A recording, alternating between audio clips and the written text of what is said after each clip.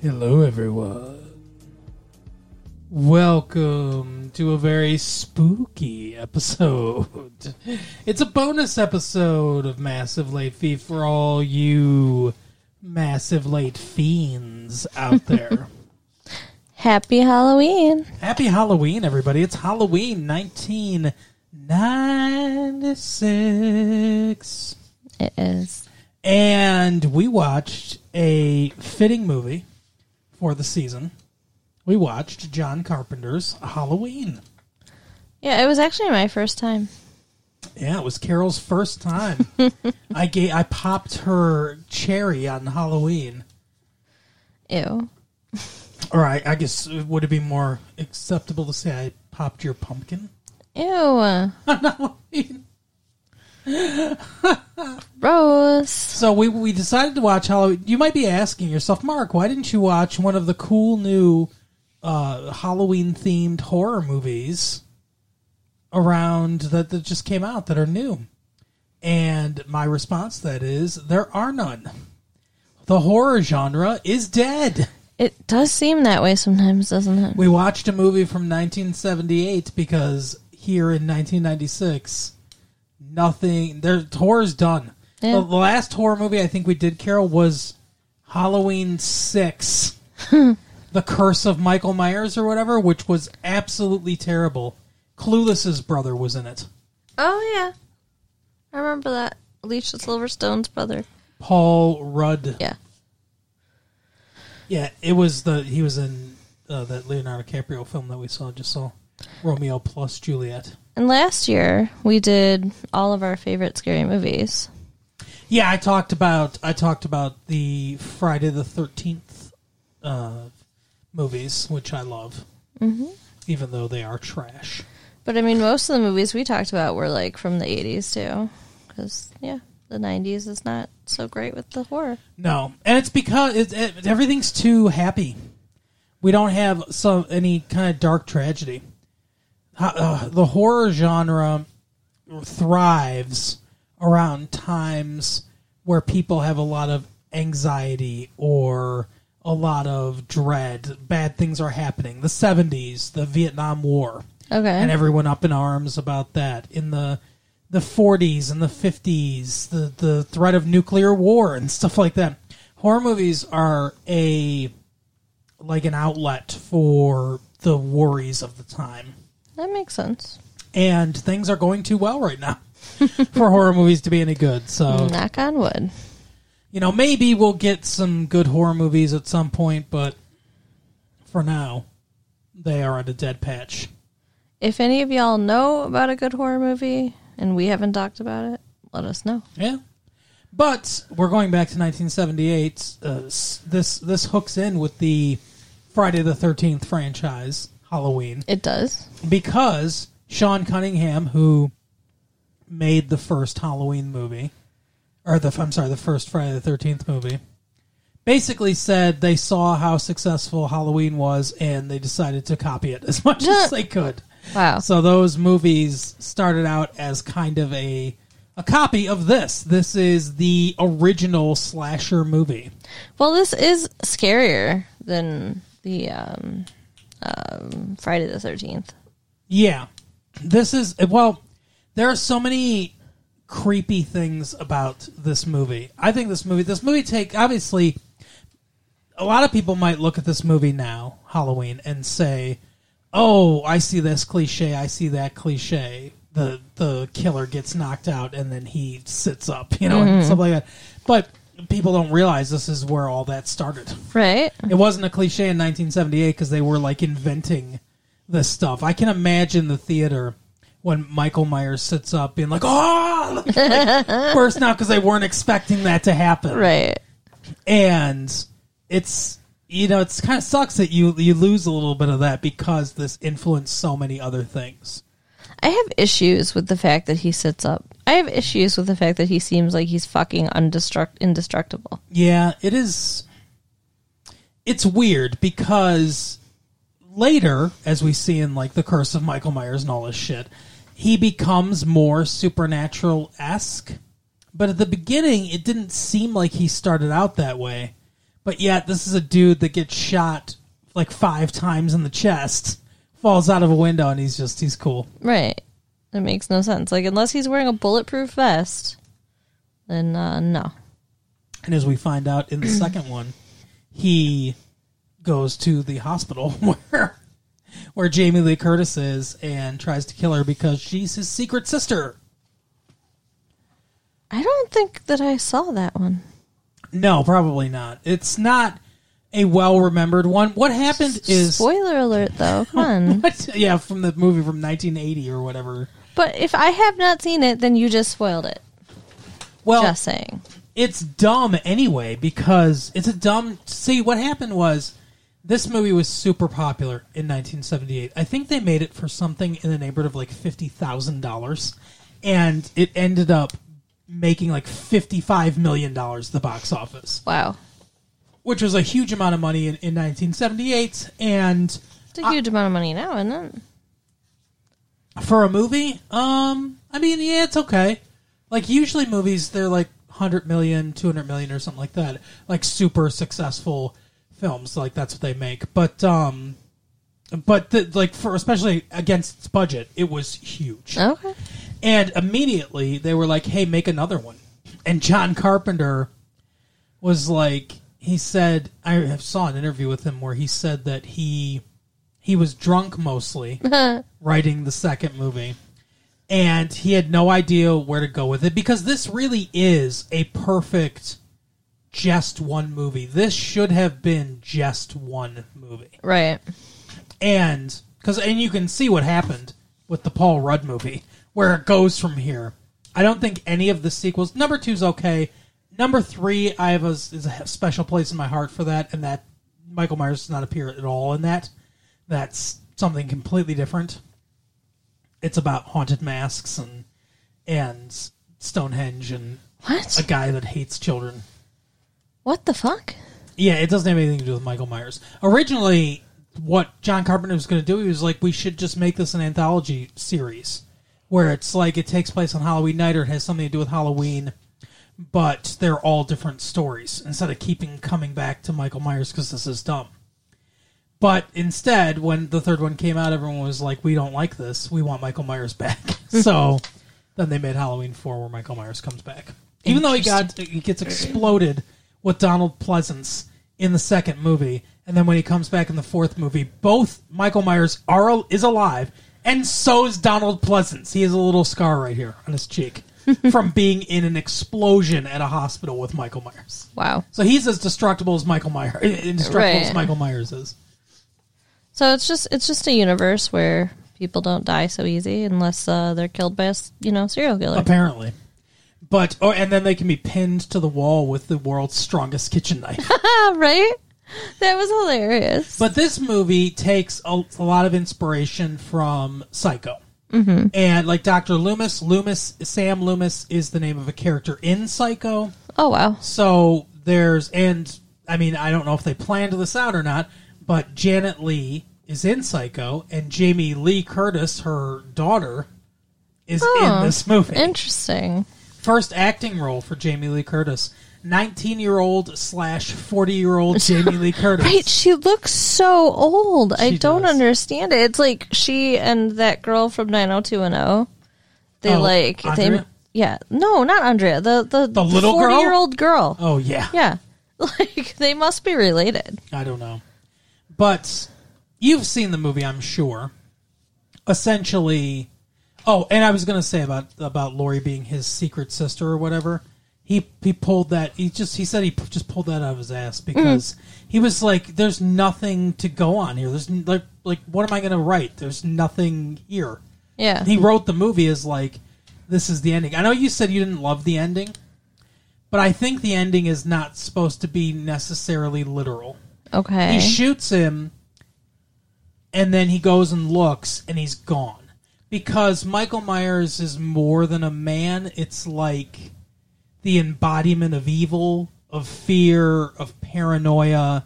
That's like, those are all the emotions and all the feelings that he's supposed to encapsulate. Like, part of him is a person, but part of him is also just all these concepts. So it's like, Loomis shoots him. He goes and looks. He's gone. And then the camera, before we go to the end, the camera just pans to like other places he's attacked in the past and things like that. Right. Is he here? Is he here? And the beauty of that ending is like he could be anywhere. We have no idea. Mm-hmm. He's still out there. He could just be anywhere because the boogeyman. They keep calling him the boogeyman like he's some kind of spirit. Mm-hmm. The boogeyman could be anywhere, and you can't kill the boogeyman, Lori. But he's not some kind of spirit. He is Michael Myers, who was a flesh and blood little boy who killed his sister and has gone to a psychiatric hospital for the last 15 years and learned to drive. Escaped. And learned to drive somehow. Yeah. So I don't like the fact that they're making him supernatural. He's not. But the thing is I don't think that ending is supposed to be taken literally. I think it's supposed to be taken metaphorically.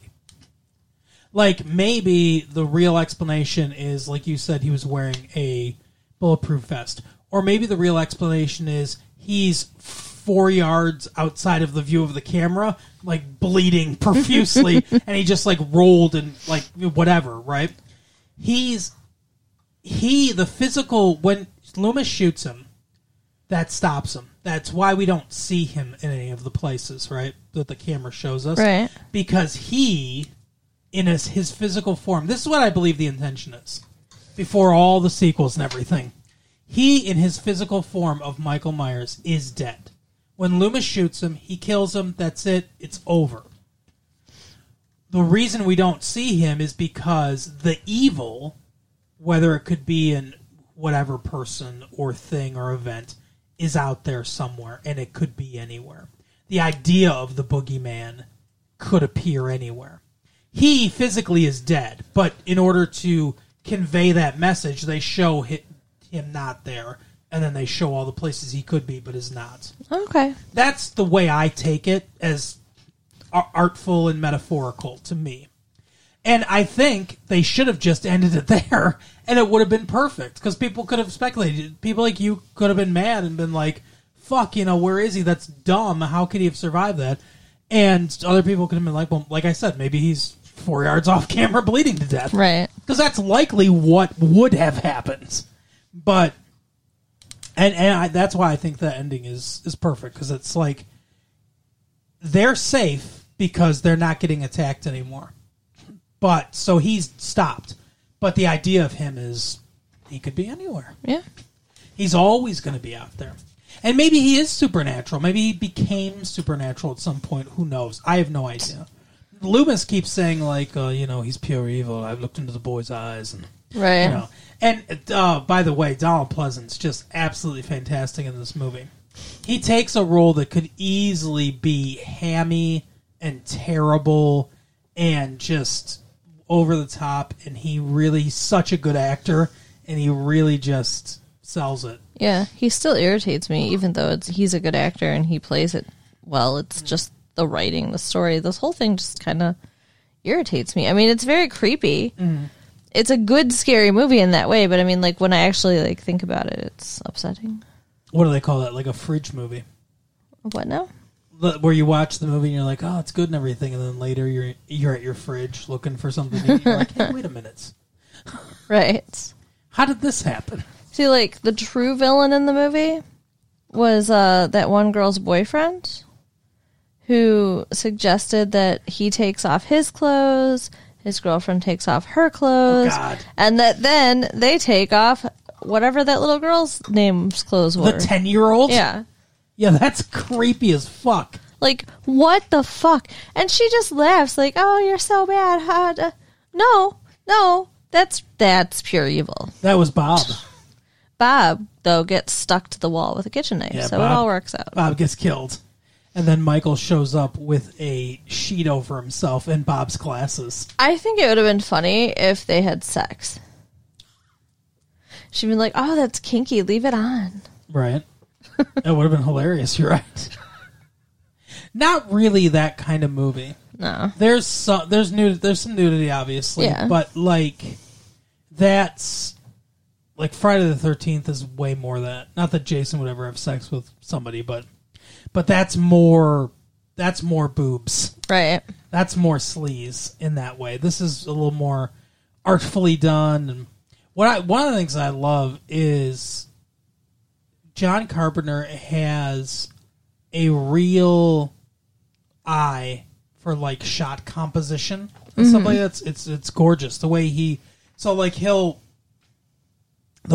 lines up a shot where, for instance, when Michael sits up after Laurie's like stabbed him in the eye with a coat hanger and all that stuff. Laurie's in the foreground, like, rule of thirds. She's in like the lower left third of the frame, leaning against the door.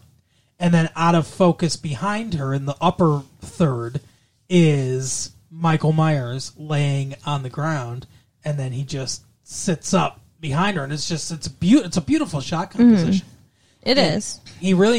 Carpenter really knows how to draw your eye to where he wants you to be looking and things like that. And there's a lot of that artistry, even though it's an earlier film. It's not his first movie.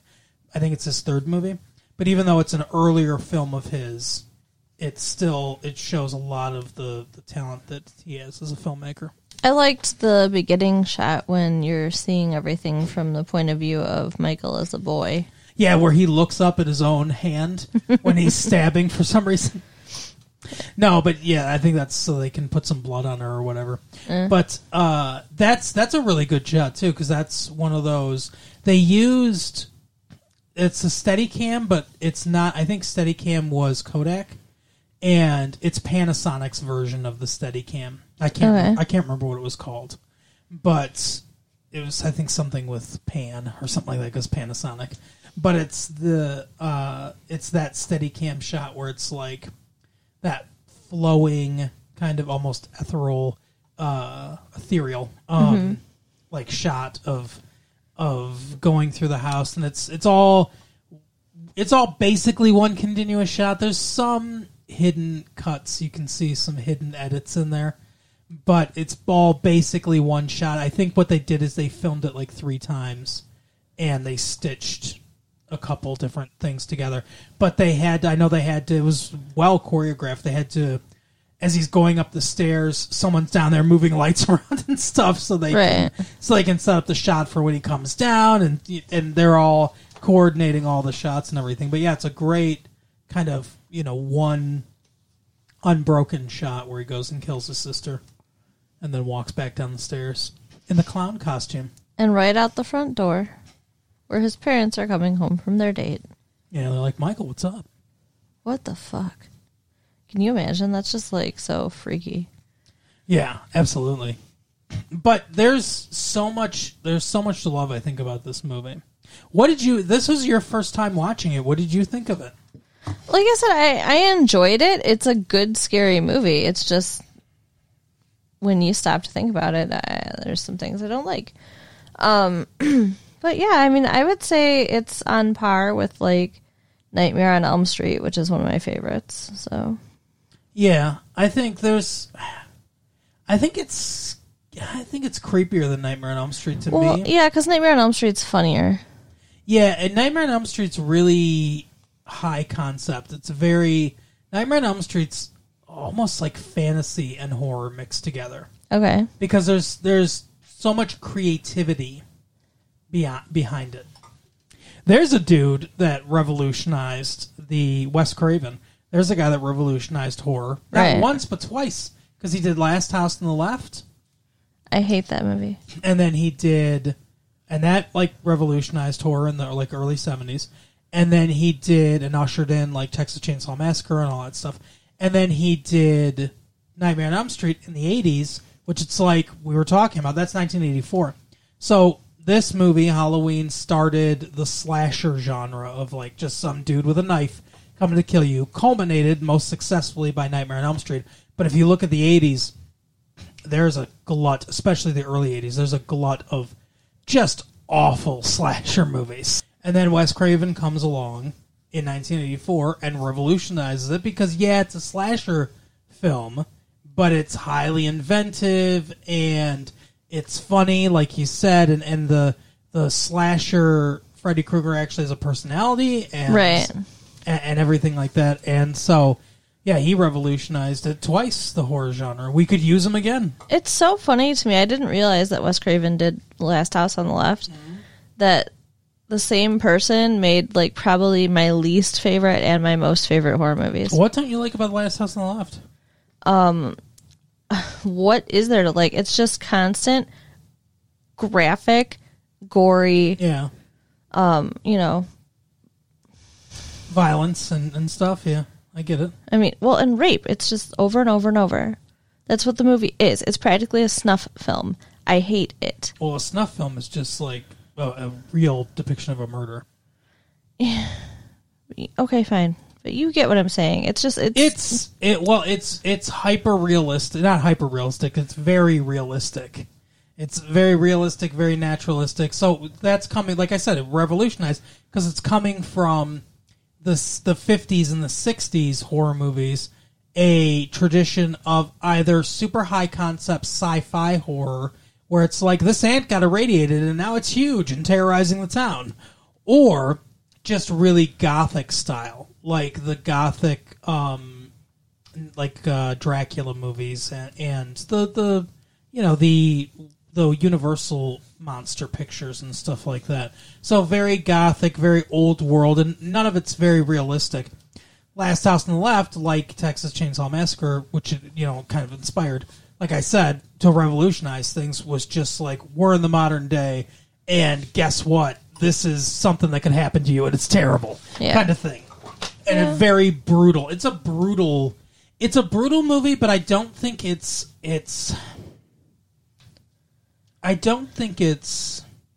mean-spirited. It doesn't seem mean-spirited to me. I think it's making a point, and it's brutal and visceral, Last House on the Left, but I don't think it's mean. I don't think it's like just trying to be mean. I never said it was trying to be mean. I don't even know what you mean by that. Like, I'm not saying you're saying that. I'm just saying I don't think it is. But yeah, it's a tough watch. Yeah. But back to Halloween, and this is not the Wes Craven hour. Sorry, guys. This is the Halloween time. Yes. Because we watched Halloween. But this is one of my favorites. And I don't even know if I could call it a slasher movie. It kind of is, but it's like it invented it, and it's much more artistic than the rest of them. Like, it's in a class apart from A Nightmare on Elm Street. Yeah. Or Friday the 13th, for sure. And it's in a class apart from, I don't know, Sleepaway Camp or I'm trying to think of some of the other ones. Any one of the one and done horrible slasher movies of the early 80s. Right. I think this separates itself because it's very well done. Yeah. From a very accomplished director. Yeah, I liked it. Overall, I did. But yeah, so that's our little Halloween episode. We thought we'd give you a little bonus Halloween episode because it is the spookiest time of year. So happy Halloween. And happy Halloween from me. And Carol, why don't you tell the people what they could do this Halloween? What treats could they give us this Halloween season so we don't play a trick on you? Well, you could, definitely share the tapes with your friends. That's always helpful. Absolutely. Write us at latefee1994@AOL.com and check out our website at www.retrolatefee.com. All right, we will see you next week. Bye. Bye.